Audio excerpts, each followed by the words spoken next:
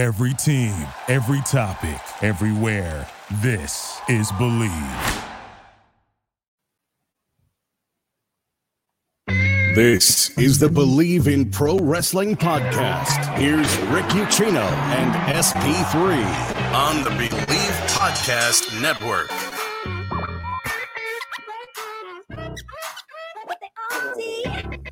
What is going on, everybody? Rick Ucchino, SP3 here for another edition of the Bleav in Pro Wrestling podcast. Apologies, we're not live today like we typically are at 2:15 on a Tuesday, but I got some things going on. I got some driving to do today, but we weren't going to call this show off because, damn it, man, there's just too much to talk about. We got some more WWE returns that are on the horizon, according to reports, including names like Edge and Beth Phoenix and Chelsea Green. Johnny Gargano is injured, but he could be back sooner rather than later. Mercedes Mone is money for New Japan Pro Wrestling. A popular faction could be coming back. We have a new TNT champion. And, oh, yeah, by the way, Vince McMahon's back in WWE, and all hell is about to break loose. And really the only person who's happy about this that is not a WWE stockholder right now is the man over to my right, my left, whatever it is, SP3, because he is an agent of chaos, and he hates all things that are good, apparently. SP3, the only one who was happy reading that Vince McMahon had strong-armed his way back onto the board, and what we all know that this is going to mean moving forward for WWE. SP3, what do you have to say for yourself, you savage? Here's a secret, ladies and gentlemen. I'm actually a WWE stockholder too, so that's another reason why I'm happy about it. I'm a WWE stockholder. I was not privy to that information, by the way. I was not privy to that information. I sleep next to someone who works at the company, and what a lot of people don't realize is that the people that are kind of legacies in WWE haven't been really liking Triple H in charge. And 3, I'm also an agent of chaos. So all of those, and 4, I'm a content creator. All those things combined, Vince McMahon returning is like the best news ever. That's how I wanted to start off 2023. Well, I was going to sit here and say, if we thought 2022 was nuts, we're a week in, a little over a week in, and the wrestling news has already been pouring in left and right. Before we dive into everything here, got to thank our friends over at Bet Online. We would not be here without them right now. Basketball's in full swing. NFL playoffs start this week. If you're in the state of Ohio like I am right now, sports betting is finally legalized, and Bet Online is your number one source for all of your sports betting needs this entire year. Get the latest odds, team matchup information, player news, game trends, for everything from the NFL, NBA, NHL, MMA, tennis, boxing, baseball when that gets underway, golf. You got pro wrestling on there as well. Head to betonline.ag to receive your 50% welcome bonus with your first deposit. Just make sure to use our promo code Bleav to get those rewards. That is BLEAV. Bet Online, where the game starts. And we will start with a new report out from the Wrestling Observer today, SP3. You say some people aren't happy with Triple H. A lot of people were happy with Triple H. Morale in WWE has been the best it's been in 10 years since Vince McMahon has left. And understandably so. Wrestling Observer is reported today that morale has taken a bit of a hit because you have a lot of people inside of WWE now who are concerned with Vince McMahon back on the board, noting one of my big concerns with this move is whether or not Vince McMahon is back to facilitate a sale, or what I believe is to actually be the case, he'll sniff around for a sale. He won't actually come to terms on an agreement, and then he'll just do whatever the hell he wants because, once again, he holds all of the cards now in WWE. He'll just take over and go back to whatever he was doing. Mass layoffs are obviously on the table with this. Whether it is Vince McMahon getting back in control and he wants to do his cost-cutting, fat-trimming ways that we saw heading into the summer of last year, or they are going to facilitate a sale, they're going to trim the fat down for that sale, or the new owners are going to come in and they're going to trim some fat down. This is one of my big fears, is the fact that whichever way you slice it, it does not look good if you are an employee of WWE right now, unless you're like a handful of people. You're a little bit worried today, SP3. Not at all. I'm not worried at all. I think that this is something that the potential sale of WWE is something that they've been preparing for ever since the pandemic, honestly. I think that's the whole reason we got those mask cuts in 2020, in 2021. I think that this has been something that has been in the running for a long time.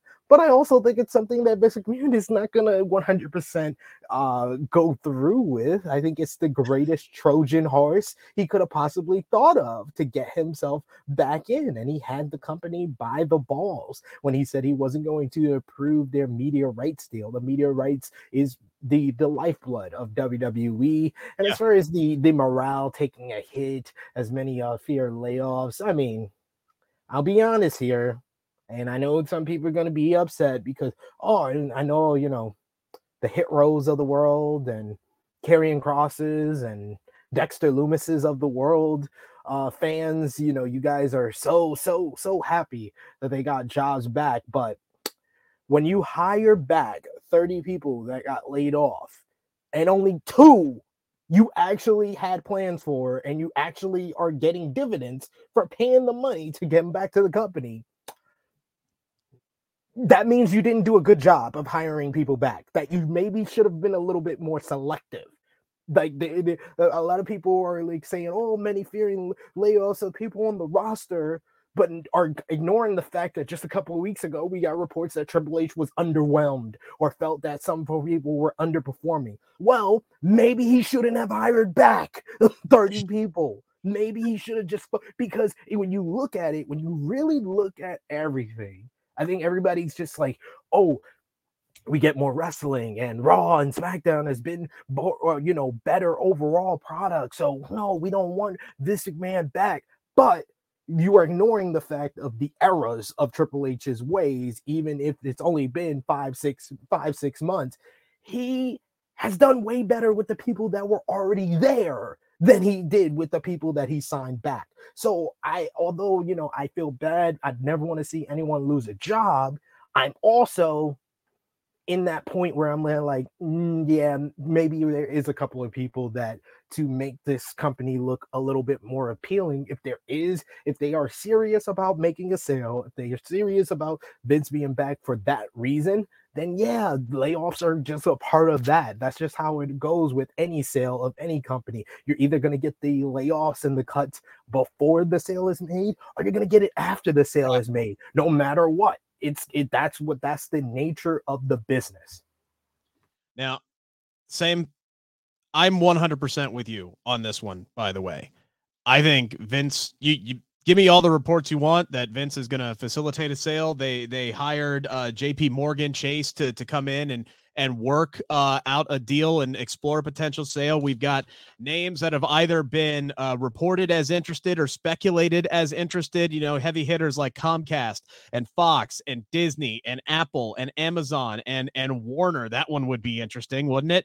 Netflix, Paramount, the Saudi Arabian government is interested in WWE. And I think that would ultimately be the worst case scenario for a lot of obvious reasons.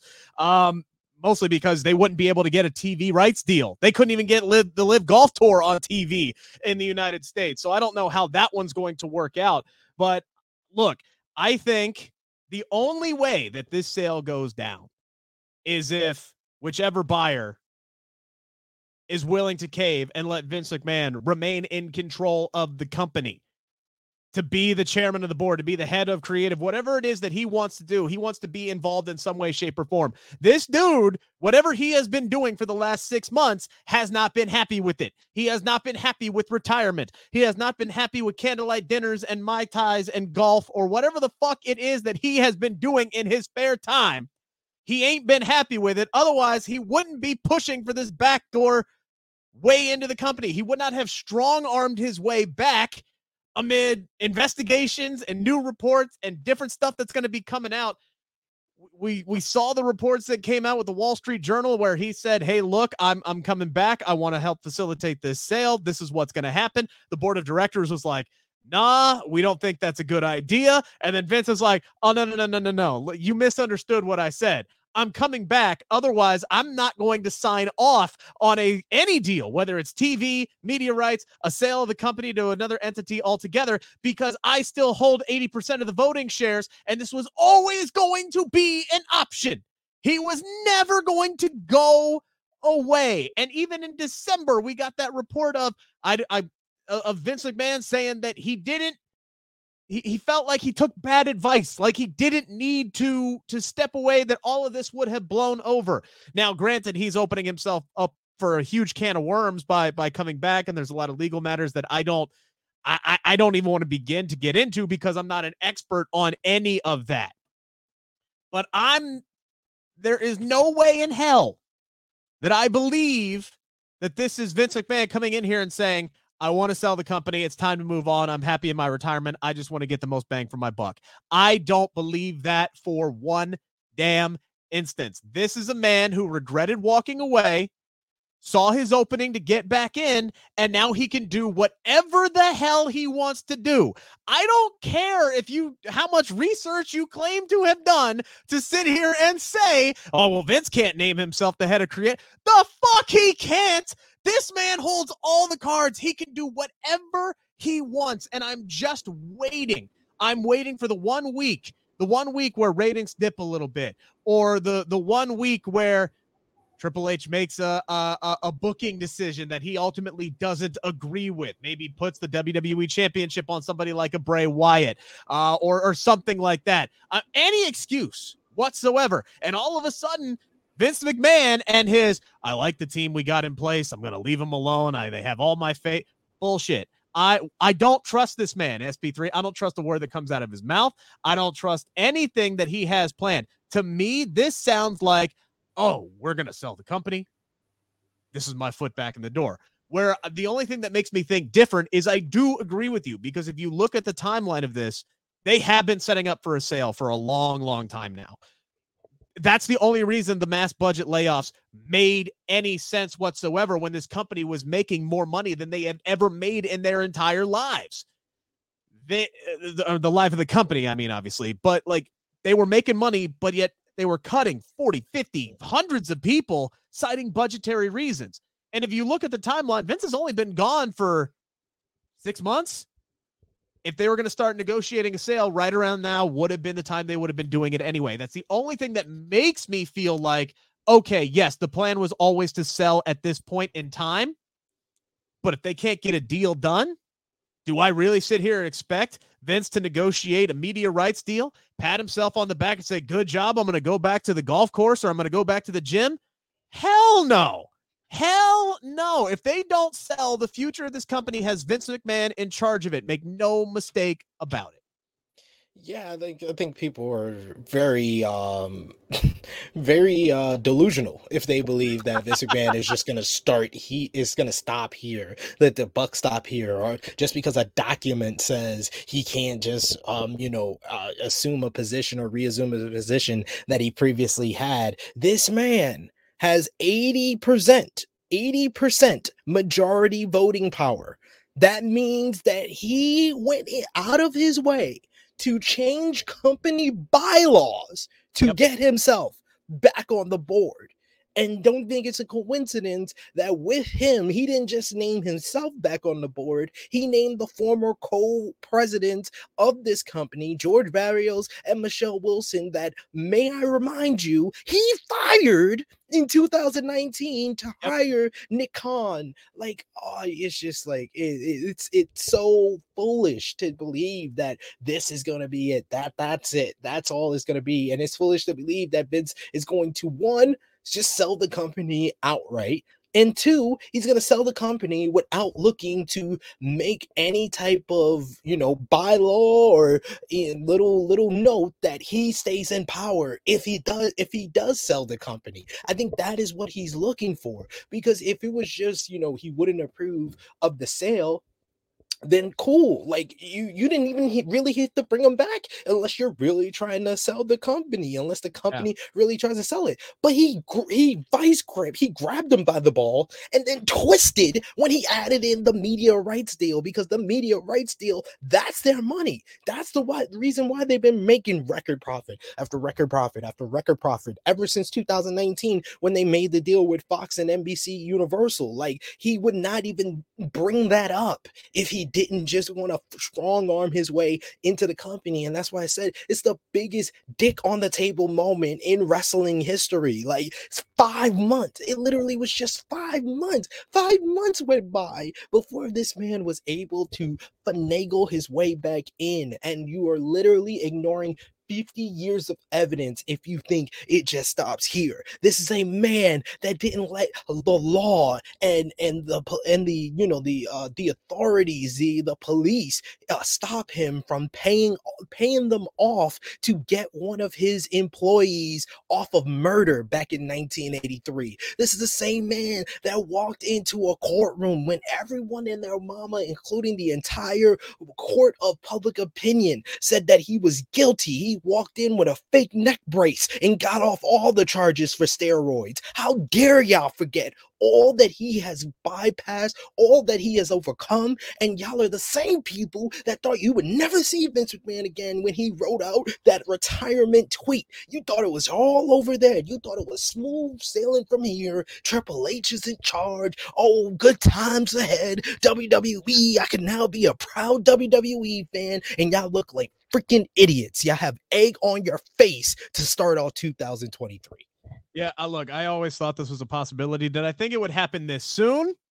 No, but am I surprised that it's happening this soon? Not at all. I don't for a second, SP3, think that that a sale is going to go down. I will say, though, some of the options that have been presented are fairly interesting. And if I am WWE and I'm 100% serious about a sale, I'm looking at a few of these and I'm going, you look at a company like Disney. I think Disney makes a shit ton of sense for WWE to sell to, just in the simple fact that Disney owns so many of the big time media companies already. You could facilitate a media rights deal and a sale in one with Disney. Could you imagine a world? And somebody tried to lay this out on Twitter earlier, and I forget who it was, and I got to start writing these things down. But they said, "Hey, what about ESPN for Monday Night Raw?" And I'm like, "Well, getting rid of Monday Night Football would be a choice, but they run Monday Night Football on like 3 of their different networks. You could get rid of the Manning cast if you want and run Monday Night Raw on ESPN 2, or you could put it on ABC." You want to know part of the reason why Fox gets the numbers that they do for SmackDown? Is because Fox is in every home in America.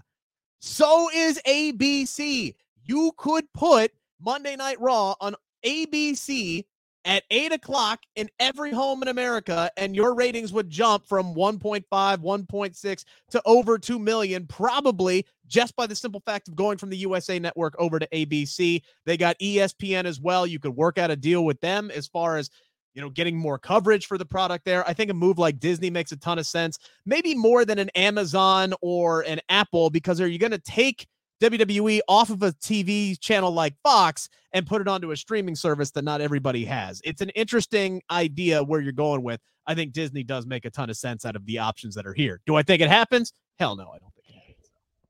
I don't think that it is a good option based on what you're saying, because I'm pretty sure whatever ABC runs at 8 p.m.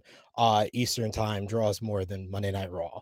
And you can't even say, because they're going to be on the network, it's going to be more, because that's what Fox thought in 2019 and why they paid them so much money. And evidently, we all know, and we've been hearing the reports, that Fox probably won't offer the WWE the same amount of money, because the ratings that they thought they would draw on Fox did not translate into that.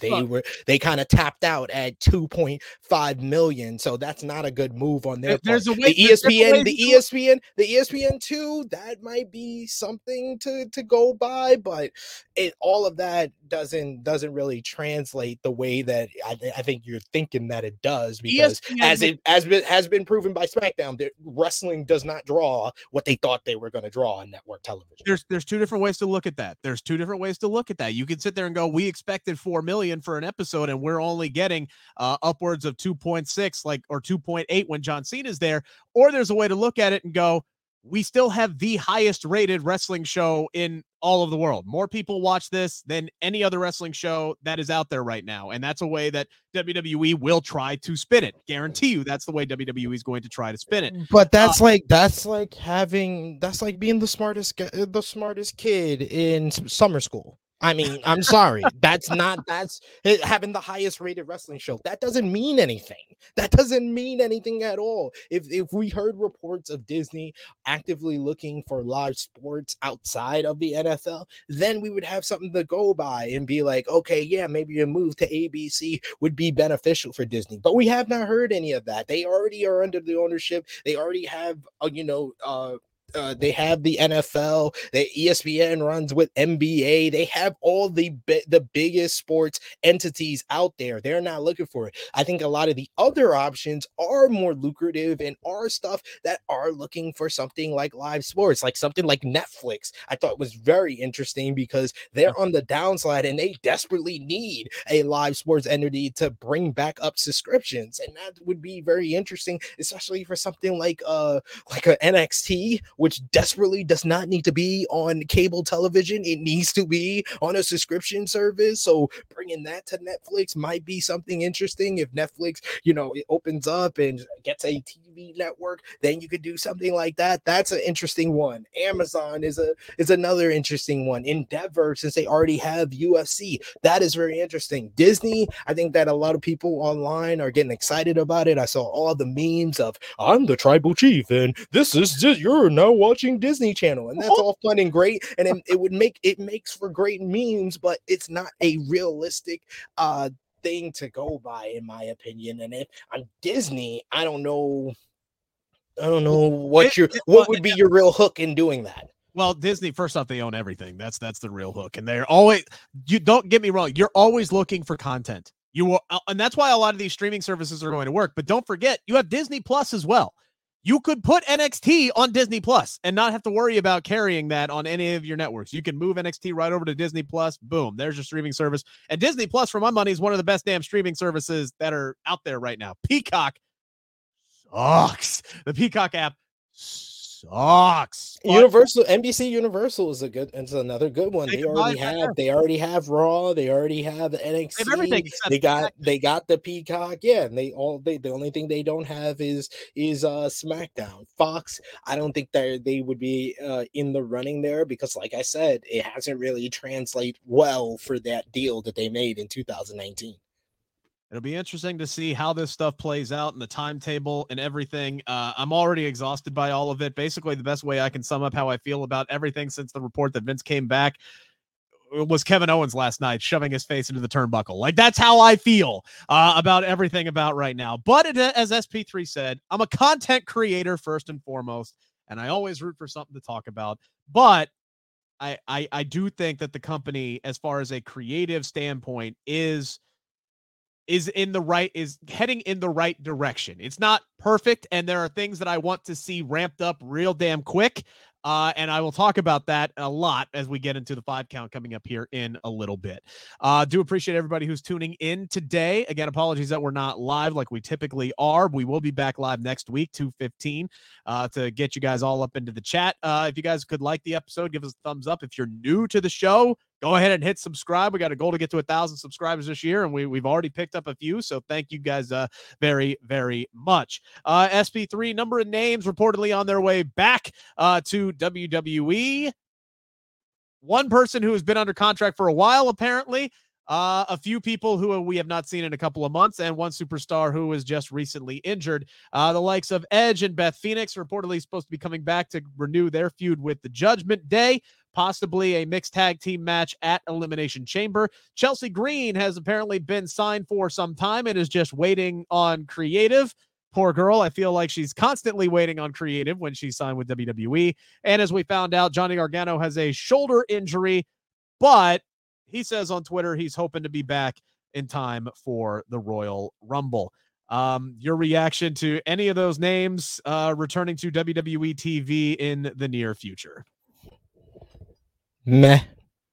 I think I've seen at this point 647,578 quarterly Edge returns. So that is the biggest meh of all 4 of these names to me, because I'm at the point where I'm just numb to Edge leaving and then returning, and people acting like, oh yeah, that's a big moment, Edge is back. I'm sorry, they all melt together after a while. Like, I don't even care. Beth Phoenix, yeah, I'm here for it, because we all want to see Beth and Rhea interact in some way, whether it's one-on-one, in a mixed tag. That would be a thumbs up for that one. Chelsea Green, I think she is extremely talented. I think that she can be a great character for WWE, but Triple H re-signing people that has been released has not gone too well too many times in the past 5 months. So I can't be that excited for her to come back in a point where she basically has to go to SmackDown.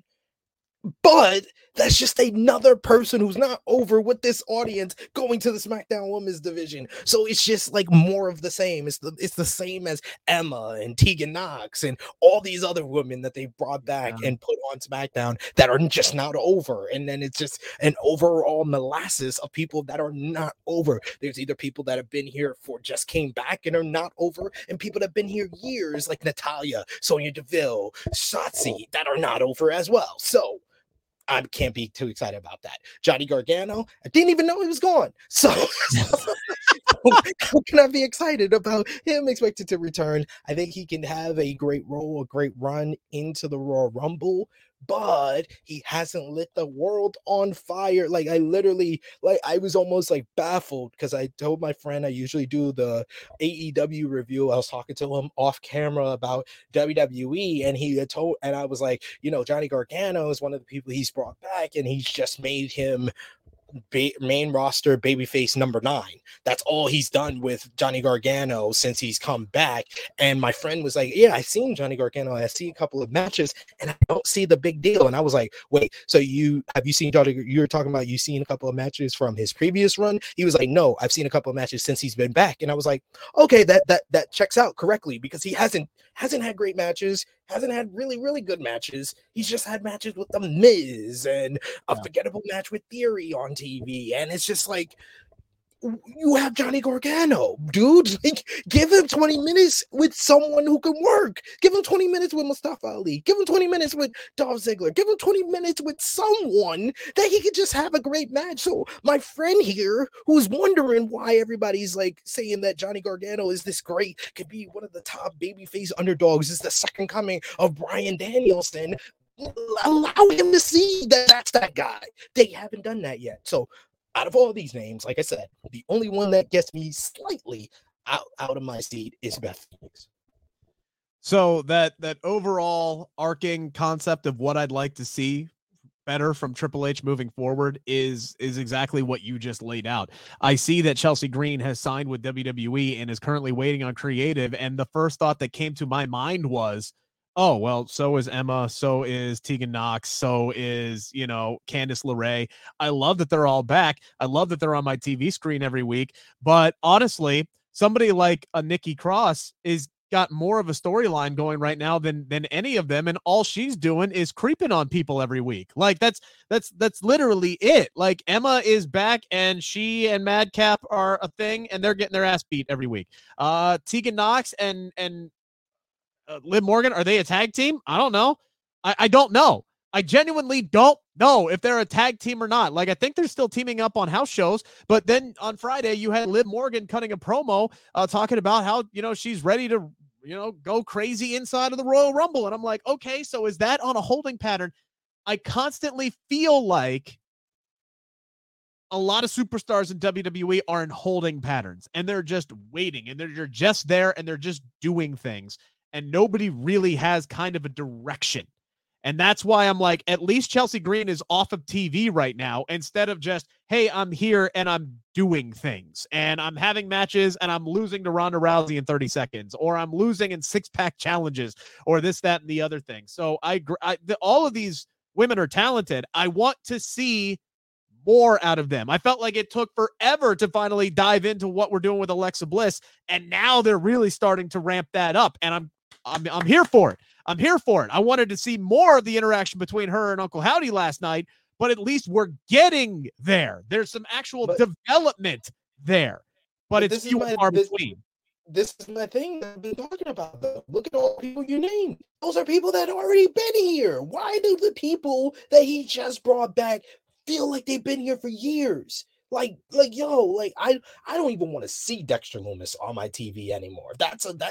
When he's on TV on Raw, I'm turning the channel, I'm going to sleep. Like, that's how I feel at this point now. Hit Row already had to turn heel because they didn't get over as baby faces. Karrion Kross debut featured him attacking Drew McIntyre with Roman Reigns in the ring, and now he's feuding with Madcap Moss and Emma. And he's the holdover feud for Ray before he gets back to Dominic. Like, what?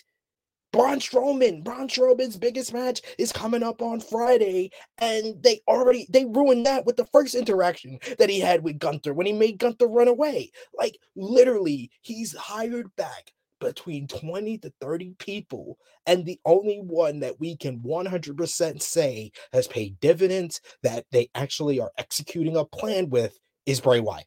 That is horrible percentage. 1 out of 30 is a horrible percentage, and I feel like I'm in an echo chamber because no one's bringing that up. Everyone wants to bring that type of energy to Tony Khan when he went on his signing spree in 2021 and early 2022, and then we're asking why people like Miro and FTR and Andrade weren't used properly and putting the heat on Tony Khan, and none of that is going on for Triple H. And I'm just like, what? Am I the only one watching? No, I feel like you are watching the same thing I'm watching. I feel like the people I do podcasts which are watching the same thing I'm watching. But then I go on social media and it's like, all of y'all are just blowing smoke up he's doing the perfect job possible. It's like, no, he's not. Are we watching the same thing? Look, it tells me two things. One, the honeymoon period is still very much there. Actually, it tells me three things. Two, people are so anti-Vince McMahon these days that they will literally say anything is better. Like, anything is better than what Vince was putting out. And granted, Vince was putting out bad television on a weekly basis, and it was pretty much the same show every fucking week. So, yeah. I mean, the guy is not got it anymore. Like, literally, we had reports of him saying he would put on rematches because he forgot that he had saw that match a week before. All right, the guy's got a long-term memory of a goldfish at this point. That's not good. That's not a guy you want running your creative on a week-to-week basis. So I get where people are still in the honeymoon phase. They're going to give Triple H a pass for seemingly a very, very long time. And then the third thing it tells me is they don't watch these shows as closely as we do. Like, right? Like, it's on. They wait for their favorites. They'll watch the matches, but they don't follow the storylines on a intricate way. And maybe that's good for them because there aren't a whole lot of storylines going on right now. We'll dive back into that coming up here in a minute. Before we get into the 5-count SP3, I did think it was very important to bring this up today. Because speaking of social media, there were a lot of mouth breathers out there who decided to say that Sasha Banks, now known as Mercedes Mone, was not going to be a big deal once she left WWE. She was never that good, SP3. She's not a draw. Look at her debut in New Japan. Didn't get a reaction, even though the crowd wasn't allowed to cheer. She botched her finishing move, even though it was Kyrie's mistake. Anything and everything just to tear this woman down, SP3. I was told all of these things by the internet. Since she has debuted in New Japan Pro Wrestling, Mercedes Mone has earned them 40,000 plus New Japan Pro Wrestling World subscribers and sold out the show in San Jose. The only match on the card so far, SP3, is Mercedes Mone versus Kyrie for the IWGP Women's Heavyweight Championship. Now let's be real here. I'm not going to credit all 40,000 new subscribers to New Japan World ahead of Wrestle Kingdom to Mercedes Mone. I think the proper correction is that she bring about 20,000. We'll split it down the middle with her and Kenny Omega. Her and Kenny Omega got the same amount of Google searches. They are big draws, and Kenny, it was the highest, most viewed Wrestle Kingdom, and it just passed what Kenny and Jericho did in 2018. So we'll split that down the middle. But Battle in the Valley and it selling out with just one match announced, and it did have a good percentage of the tickets already out before the match was announced, but a good 1,000 or so got sold out because of Mercedes Mone. I think it's no question she's a draw, and she's proven that she's a draw even without the WWE platform. So the question now remains is, are we going to see her second stop on her world tour tomorrow night? So let's dive into this, shall we? It's time to answer the 5 count on the Bleav Podcast Network. So last week's AEW Dynamite was a bit of a confusing one for me, SP3. One, because we got this massive Easter egg in hour number 1 at the time that Saraya's tag team partner for tomorrow night was still a mystery. And it was Dr. Britt Baker, DMD, calling herself the boss and being not subtle at all, giving a big old wink to the camera. Hey, here's what we got coming up. And then in hour number 2, Saraya, with all of the disrespect to Hikaru Shida, picks Toni Storm as her tag team partner.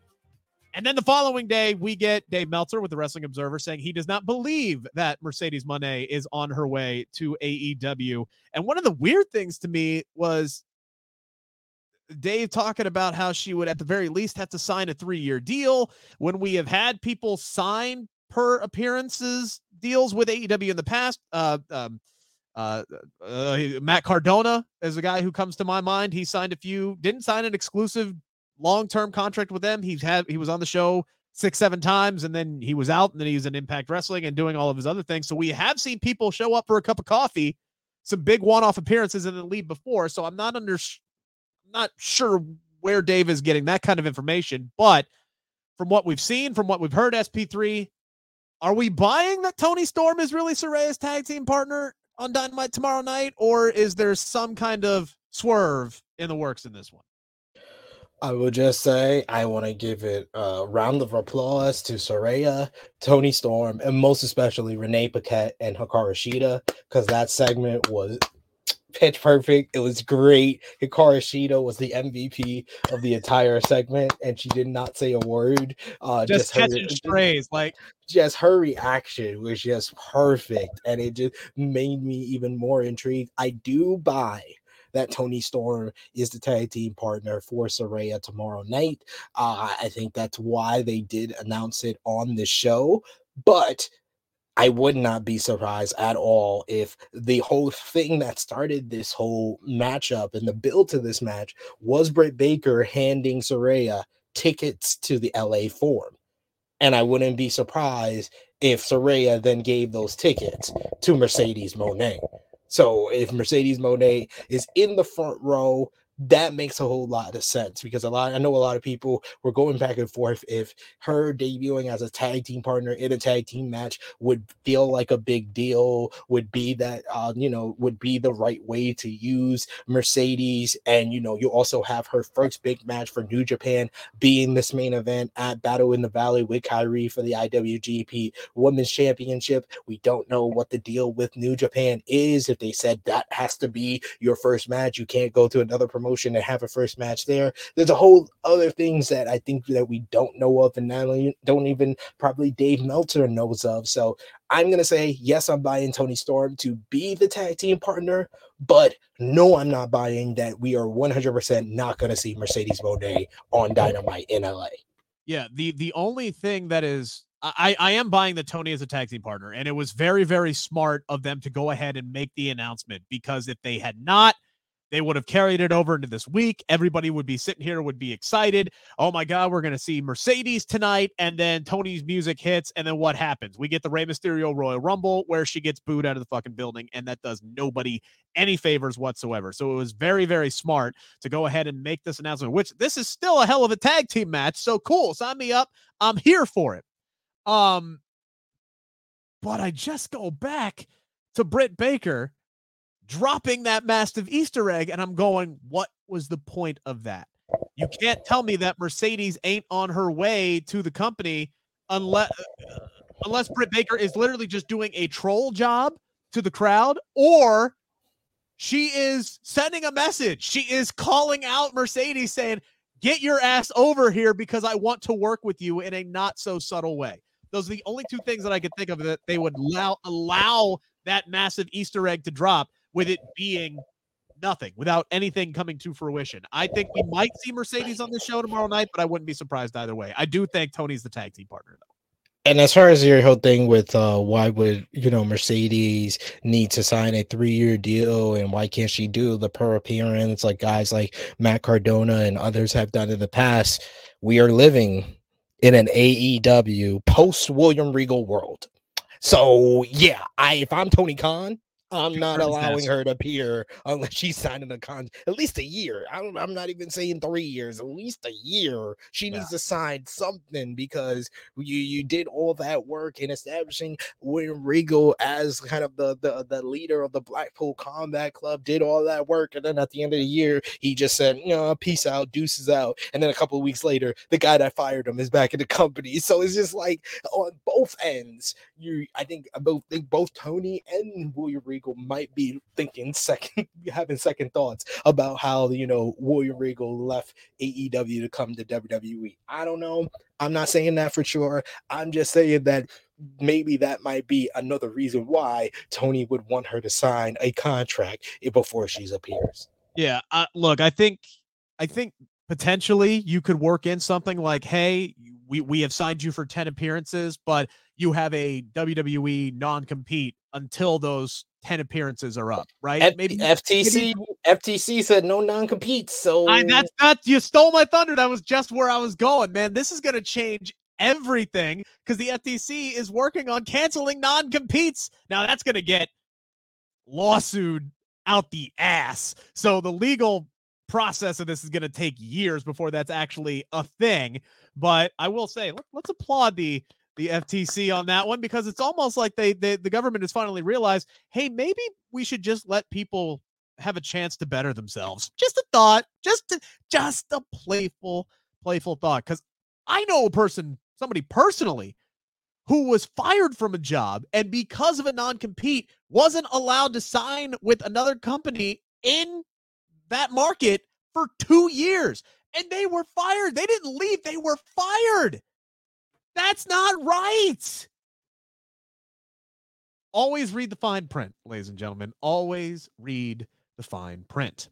SP3, your girl Ronda Rousey was on her stream talking. She normally does, and she's very candid when she's on her gaming stream, and will always say what is on her mind. And after dropping her SmackDown Women's Championship to Charlotte Flair, who is still trying to figure out how to be a babyface, absolutely hilarious when she went to snatch the championship away from the referee on Friday and was like, oh shit, I'm a babyface now. Thank you so much. So Charlotte still trying to figure things out, swimming upstream there. She figures out how to be a babyface. Still getting a good reaction though. So we'll see how long that lasts. But Ronda Rousey on her stream says she's kind of done with Charlotte. She's kind of done with that title, meaning the SmackDown Women's Championship. And she wants to focus on the tag team division with Shayna Baszler. Is that the right move, SP3?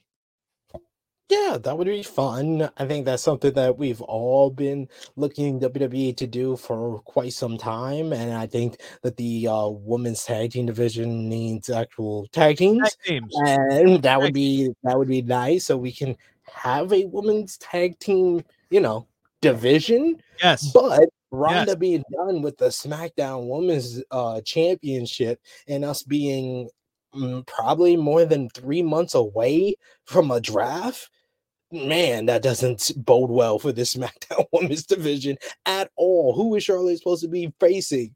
Sonya Deville some more? Oh, Natalia's about to come back. Yeah, Natalia and Charlotte. We all want to see that. Oh, we've never done Charlotte and Shotzi before. That's appeasing. Maybe her and Raquel. That's the only interesting match out of the people that are currently on the SmackDown Women's division. Like, they need to do some real shuffling. And if Ronda is not involved in the SmackDown Women's title picture come WrestleMania season, I'm very much confused on who the hell Charlotte faces if it's not like someone from Raw, like Becky Lynch And coming over and facing. that's exactly who it's going to be. Right now, I think Becky wins the Rumble. She goes over and she faces Charlotte. I don't think Becky's winning the Rumble at all, especially after last night's Raw. They kind of finally just said to me, like, we're listening to you, SP3. Rhea Ripley, we are establishing Rhea Ripley is the favorite here. Yeah, but if Rhea Ripley, let's play devil's advocate here. If Rhea Ripley is going to go up against Bianca Belair, you don't have to have Rhea win the Rumble to challenge Bianca because they're both on the same show. You got to find a way to get Becky over on SmackDown. That's not a simple, lazy, oh, hey, we've decided to move Becky over to SmackDown. But that's what they do. That's what they do. No, but they shouldn't be doing that. Becky should not win another Rumble. I'm just saying, that doesn't sound fun. That doesn't sound appeasing to me at all. And the fact that they are basically telegraphing that Cody might win the men's Rumble, having Becky win the other one, I'm just like, been there, done that. I'm good. I don't see how that's exciting at all. And I don't see, I mean, right now, the way that the landscape is shaped out, I don't see another match on the card for Charlotte except her and Becky at WrestleMania. However direction you decide to get there. Becky needs a big match. Charlotte needs a challenger. Those two always do magic together. I don't believe we've seen that one-on-one match at WrestleMania. So why the fuck not? Why not put that match on the card if Ronda is going to focus on the women's tag team division, which, yes, 100%. Ronda and Shayna as this dominant Brothers of Destruction type tag team in the women's division, sign me up for it. Problem with that is you put a heel tag team in Shayna and Ronda against a heel tag team in Damage Control. Who gives a shit? Right? You need, it's the same thing. It's the same problem Ronda had as the women's champion. She needed a Batman. This division needs a Batman. It needs a baby face. Are we supposed to believe that Liv Morgan and Tegan Nox are that team? They already lost to Ronda and Shayna. Like, they already lost to Damage Control. Is that the team? Is that the team? I don't know. I don't even know if they're still a team. You have a myriad of women that we talked about earlier who are absolutely directionless right now. Can we get freaking Jesus, what's her name down in NXT right now? Indy Hartwell. Yes. Can we get Indy Hartwell up here and tag her with Candice LeRae? Can we do that? Why not? Seriously, what is stopping you from doing that right now? Instant history, instant chemistry, the mama-daughter relationship type thing from the way. Put them in the tag team division, have them start winning some matches. The cold, hard truth of this women's tag team division right now, SP3, is AEW has a bigger and more established tag team division, and they don't have any titles. And Britt Baker and Jamie Hayter versus the Renegade Twins was better than any women's tag team match I saw in WWE in 2022. If I'm WWE, I'm trying to sign the Renegades right now. Right now. Right now. Right now. You've already sniped a few people away from AEW. Why the fudge not? Or bring up Toxic Attraction, or bring up anybody from the NXT and form some tag teams. It feels like we've been in this, again, a holding pattern. I love that Triple H wants to do long-term booking and has his eyes on the future. But my man, please do some stuff here in the now. You got to do the same things at the same time. You got to focus on the present and the future at the same time. Yes, SP. His 3 biggest mistakes. 3 was Damage Control overall. Uh, The booking of Damage Control, not the concept of Damage Control. He had no concept. So yeah, it's everything. It's everything. No, it's everything with Damage Control. He had no concept. He had no plan. That was just a mistake. 2, reciting all these people. Like I said before, I'm not even including Austin Theory's Money in the Bank cash in. That's an honorable mention. And number 1, moving the draft.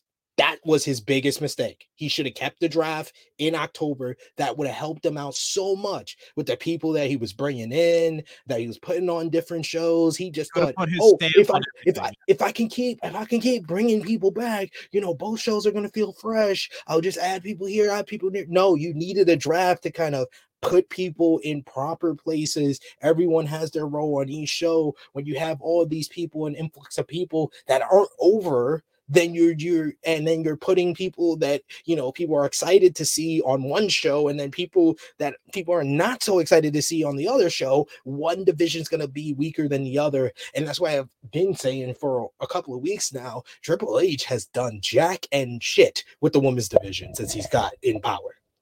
Well, he hasn't done a whole lot with the men's division either, outside of this Bloodline storyline, which is he's obviously fully invested in and continues to be the best thing that it is.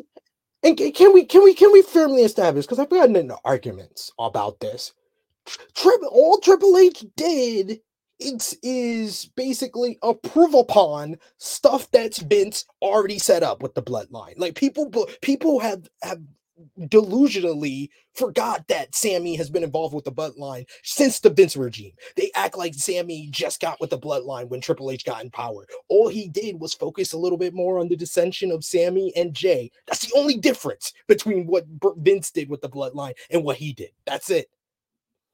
I'm trying to remember back, and again, because we long since established, my memory is not that great. My long-term memory is not that great. I'm trying to remember around that time how involved was Sammy, because I remember Sammy kind of being there with the Brock and the Roman thing, and the whole think about it, kid, angle. I remember that.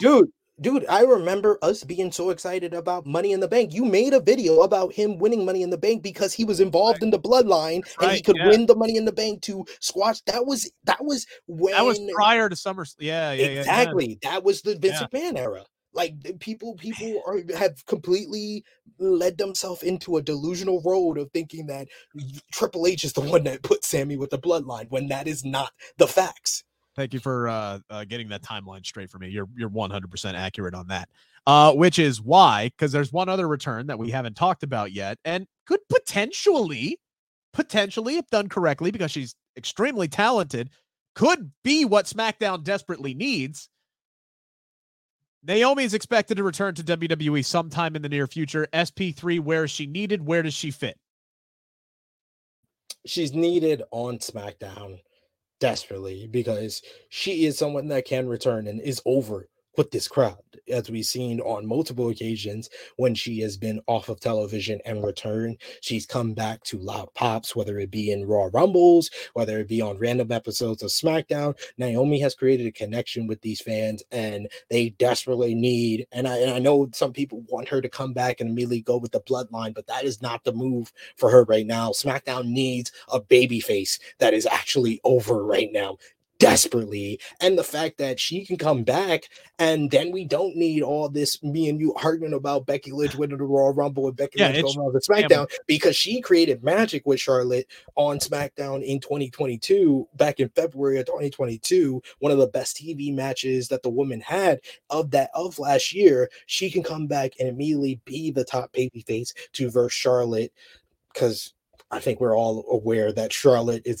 should not be the babyface champion going into WrestleMania. By that time, we should get the Charlotte that she is most comfortable in, being the heel Charlotte against a Naomi. That feels like a WrestleMania type of championship match. Yeah, look, and this is where I'm torn, right? Because if and when Naomi comes back to WWE, I want her to be featured prominently. I want her to be treated like a big deal, which is immediately why I'm sitting here going, okay, we'll put her ass in the bloodline because she's guaranteed to be booked as a top level act, because one of the things that Triple H has done very, very well with the bloodline is the addition of Solo Sikoa. He seems and feels like a big damn deal. They're starting to build up that he's undefeated. He's a badass. He's a monster. He fits perfectly in there.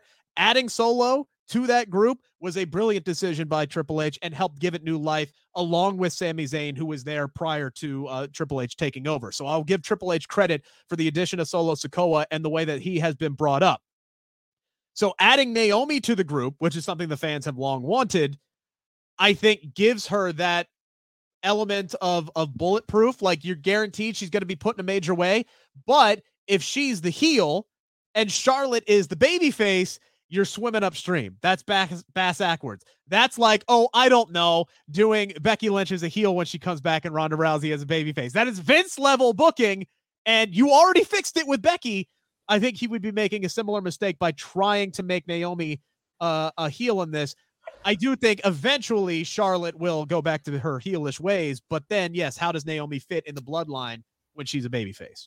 I think how you do it is that they should, in my opinion, Roman Reigns should not lose the undisputed WWE Universal Championship at WrestleMania. I think that it's too lucrative for WWE, for Roman overall and his legacy, for him not to hit 1,000 days with this run. And you do that on May 27th. After May 27th, you could literally, the next episode of SmackDown, he could lose the title. I don't care. But let him get to that 1,000 range, because you could do merchandise. It firmly establishes him in the lore of those names that they're always talking about, stopping it at 938 days by the time it's WrestleMania. It just doesn't hit the same as him getting to that 1,000-day run. But after he loses, I think that immediately Solo Sikoa is going to get the message from the elders, and Solo and the Usos eject Roman from the group. By that time, if at WrestleMania, if we fit the timeline together, Naomi, a babyface, beats Charlotte. Then you got the WWE draft afterwards, where they can put people over baby faces from Raw, like Becky Lynch, like I don't know who else is over besides Becky and Bianca, but more people that you're getting over, like a Candice LeRae, stuff like that, over on Monday Night Raw. So then Naomi can turn heel as the SmackDown Women's Champion, and then it gives the whole bloodline a fresh coat of paint, because you took one champion out who just lost their title in Roman, and Roman could take a couple of months off, maybe try his hand at Hollywood, and then you have a new bloodline with Solo, the Usos, and Naomi. And Queen Naomi. Yeah, absolutely. I love that. I love that. I sign me up for that, because who the hell says you have to bring Naomi back and immediately throw her into the bloodline, right? She could be a baby face on the surface, and then she could be pulling the strings with Jimmy and Jay to say, nah, we don't need a king. We need a queen to run this bitch, and kick Roman's ass out after he no longer has any value to this. That's perfect. I love that. Put your ass on the creative team. Anyway, so you can sign me up. Tell my missus, let me know. I need to fill out an application.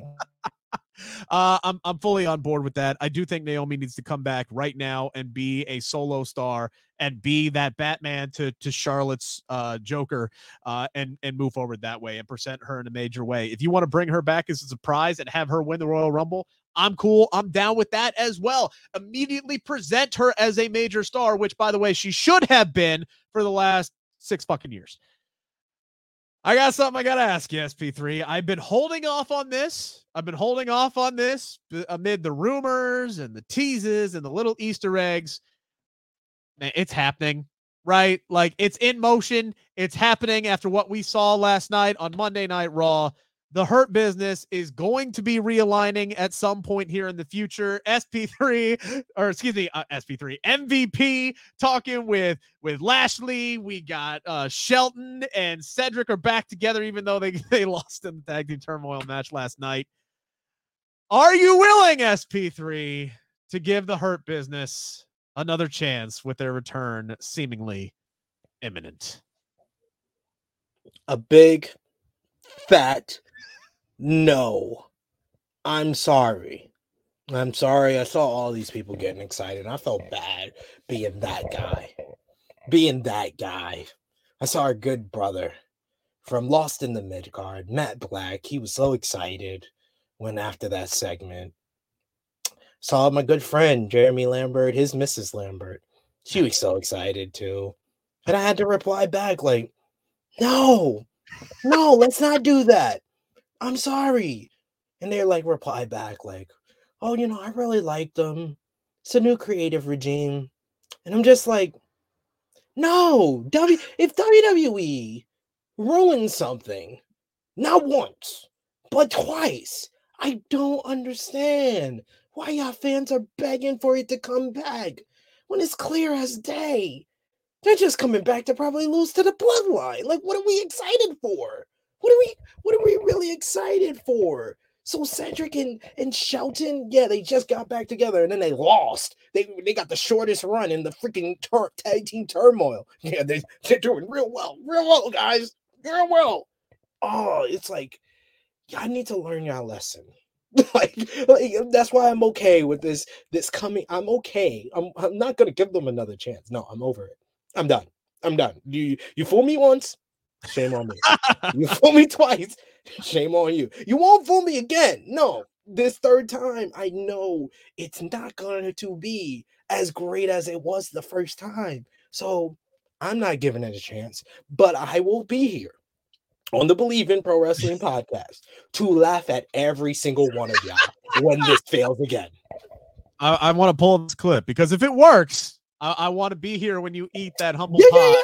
I will willingly, if it's better than the first time. Yeah, if it's just as good, and Lashley becomes champion again, and Shelton and Cedric are tag team champions again, and MVP feels like one of the best managers in the business, I will openly and willingly, even if it's the same quality as the first time, I will eat humble pie, and I will come on here and say, guys, I was wrong. I should have gave Triple H the benefit of the doubt, but I'm sorry. Triple H he's done well with the Bloodline. He's done well with Judgment Day. Didn't start out too well with the Judgment Day, but he's done well with the Judgment Day since Dominic turned to it, because Dominic is the Sami Zayn of Judgment Day's bloodlines. Jeremy Lambert was right about that. He's done good with those two factions. He done good by turning the Brawling Brutes babyface. He did good by bringing back Imperium. But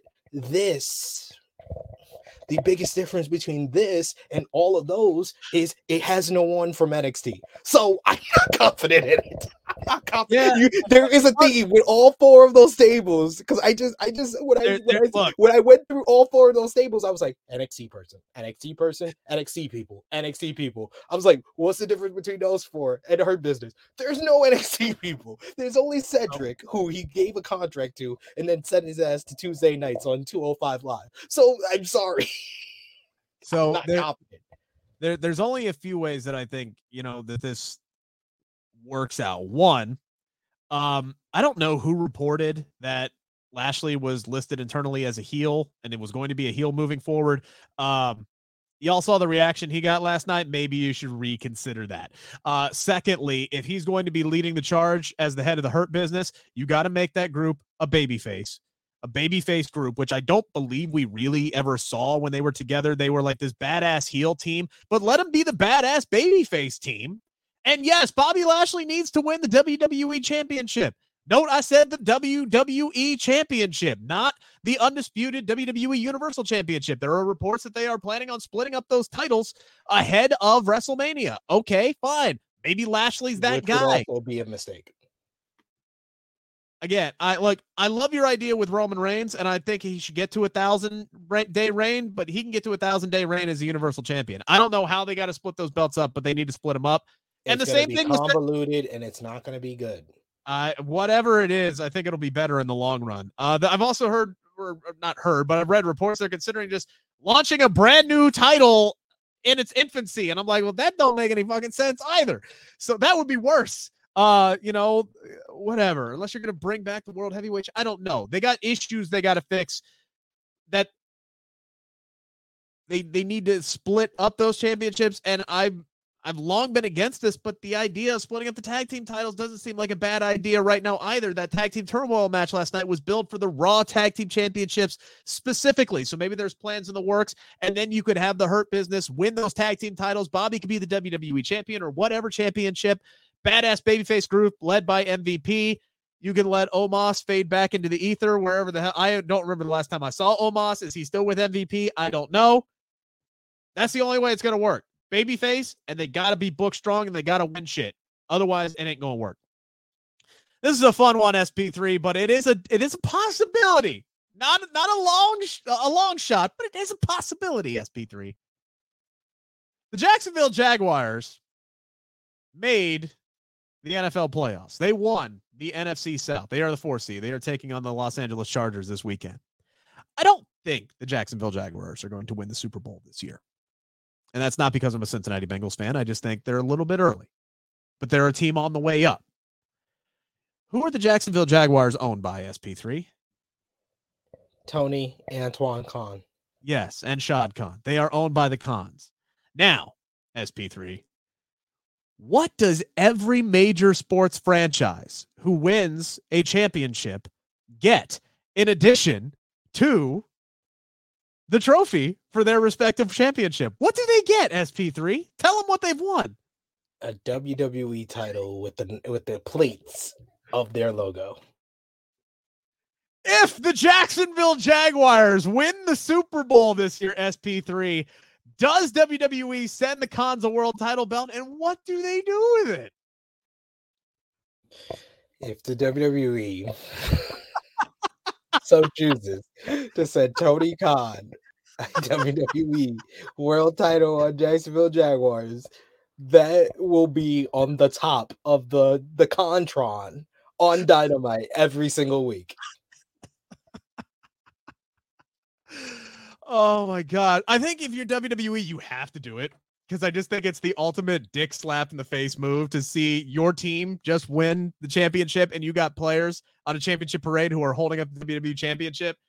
I think if you are Tony Khan, though, you have to find a way to put your own AEW World Championship out there. Yo, you know what you do? You do a Medusa. I said this on Twitter as well. You have the quarterback being like on the stage being like, WWE sent us this title, throw it in the trash. We're read.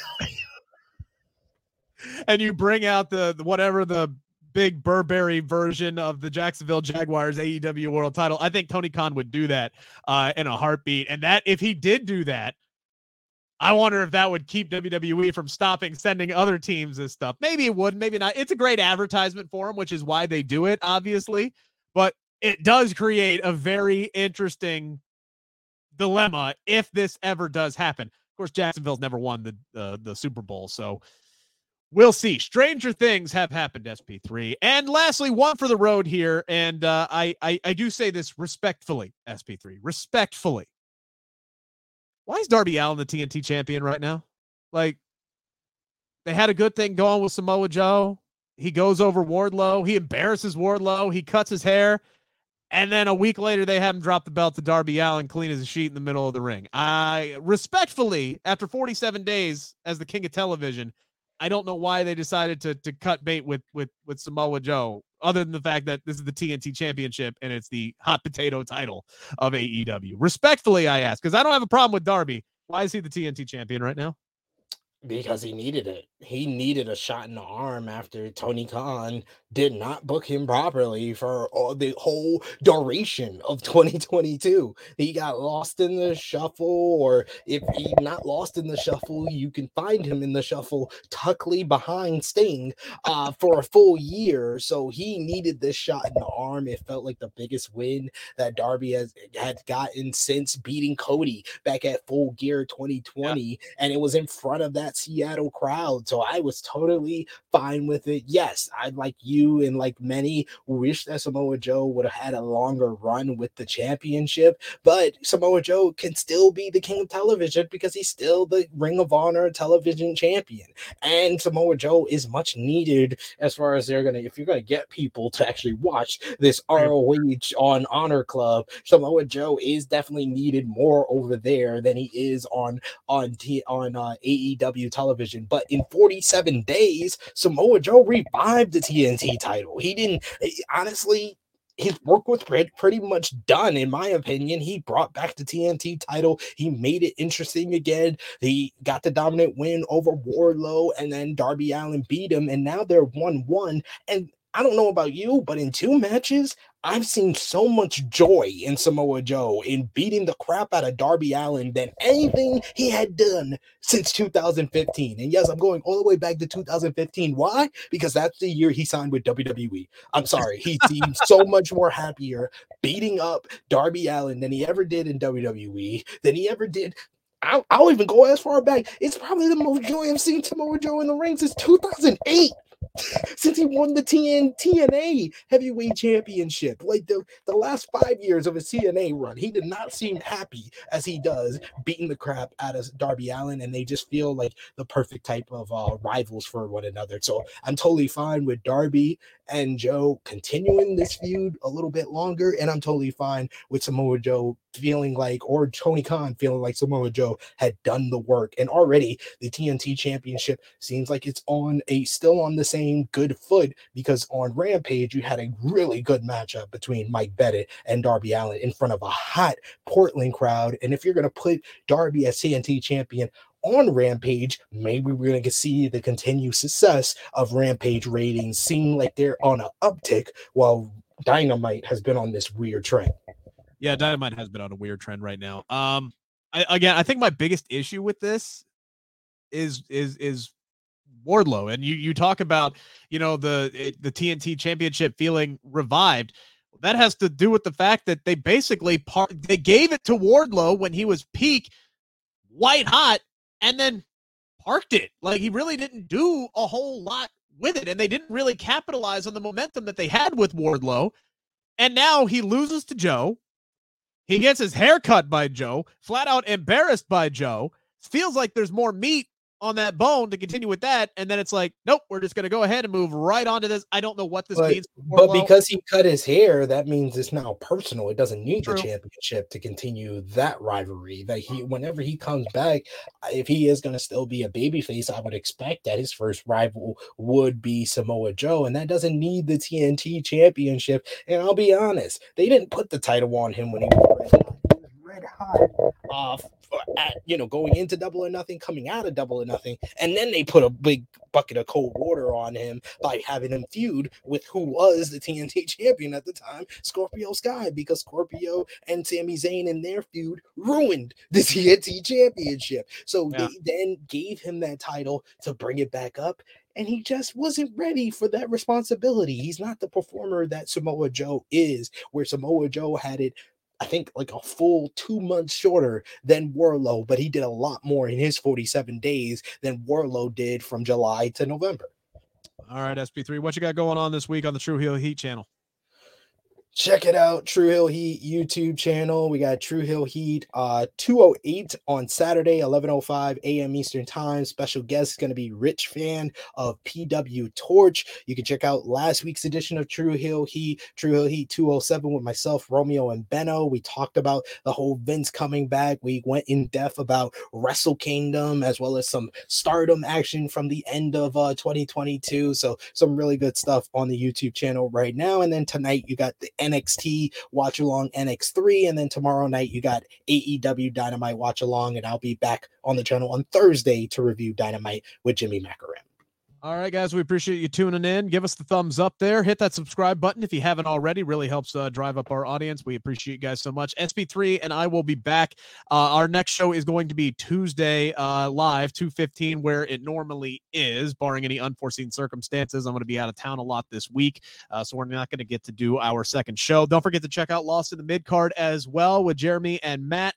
Monday at 7 o'clock, the pre-show to Monday Night Raw, which next week is in Cincinnati, Ohio. I'm hoping It is a glorious Monday on the heels of the Cincinnati Bengals just pistol whipping the Baltimore Ravens and moving on in the NFL playoffs. Otherwise, that is going to be a very rough Monday Night Raw because, every heel is going to be just shitting on the Bengals after they lose. And it's going to be a rough night for Angelo Dawkins as well because, Montez Ford is just going to give him shit, even though the Chicago Bears have the number 1 overall pick for the first time since 1947. Regardless, should be a good show. I'm looking forward to talking about it with you guys live on Tuesday. So for SP3, I'm Rick Ucchino. This has been the Bleav in Pro Wrestling podcast brought to you by Bet Online. Thank you for listening to Bleav. You can show support to your host by subscribing to the show and giving us a 5-star rating on your preferred platform. Check us out at Bleav.com and search for BLEAV on YouTube.